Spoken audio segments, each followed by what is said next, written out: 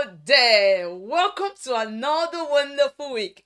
This week, our anchor verse is from 2 Thessalonians chapter 3 verse 3, which says, "But the Lord is faithful, who shall establish you and keep you from evil."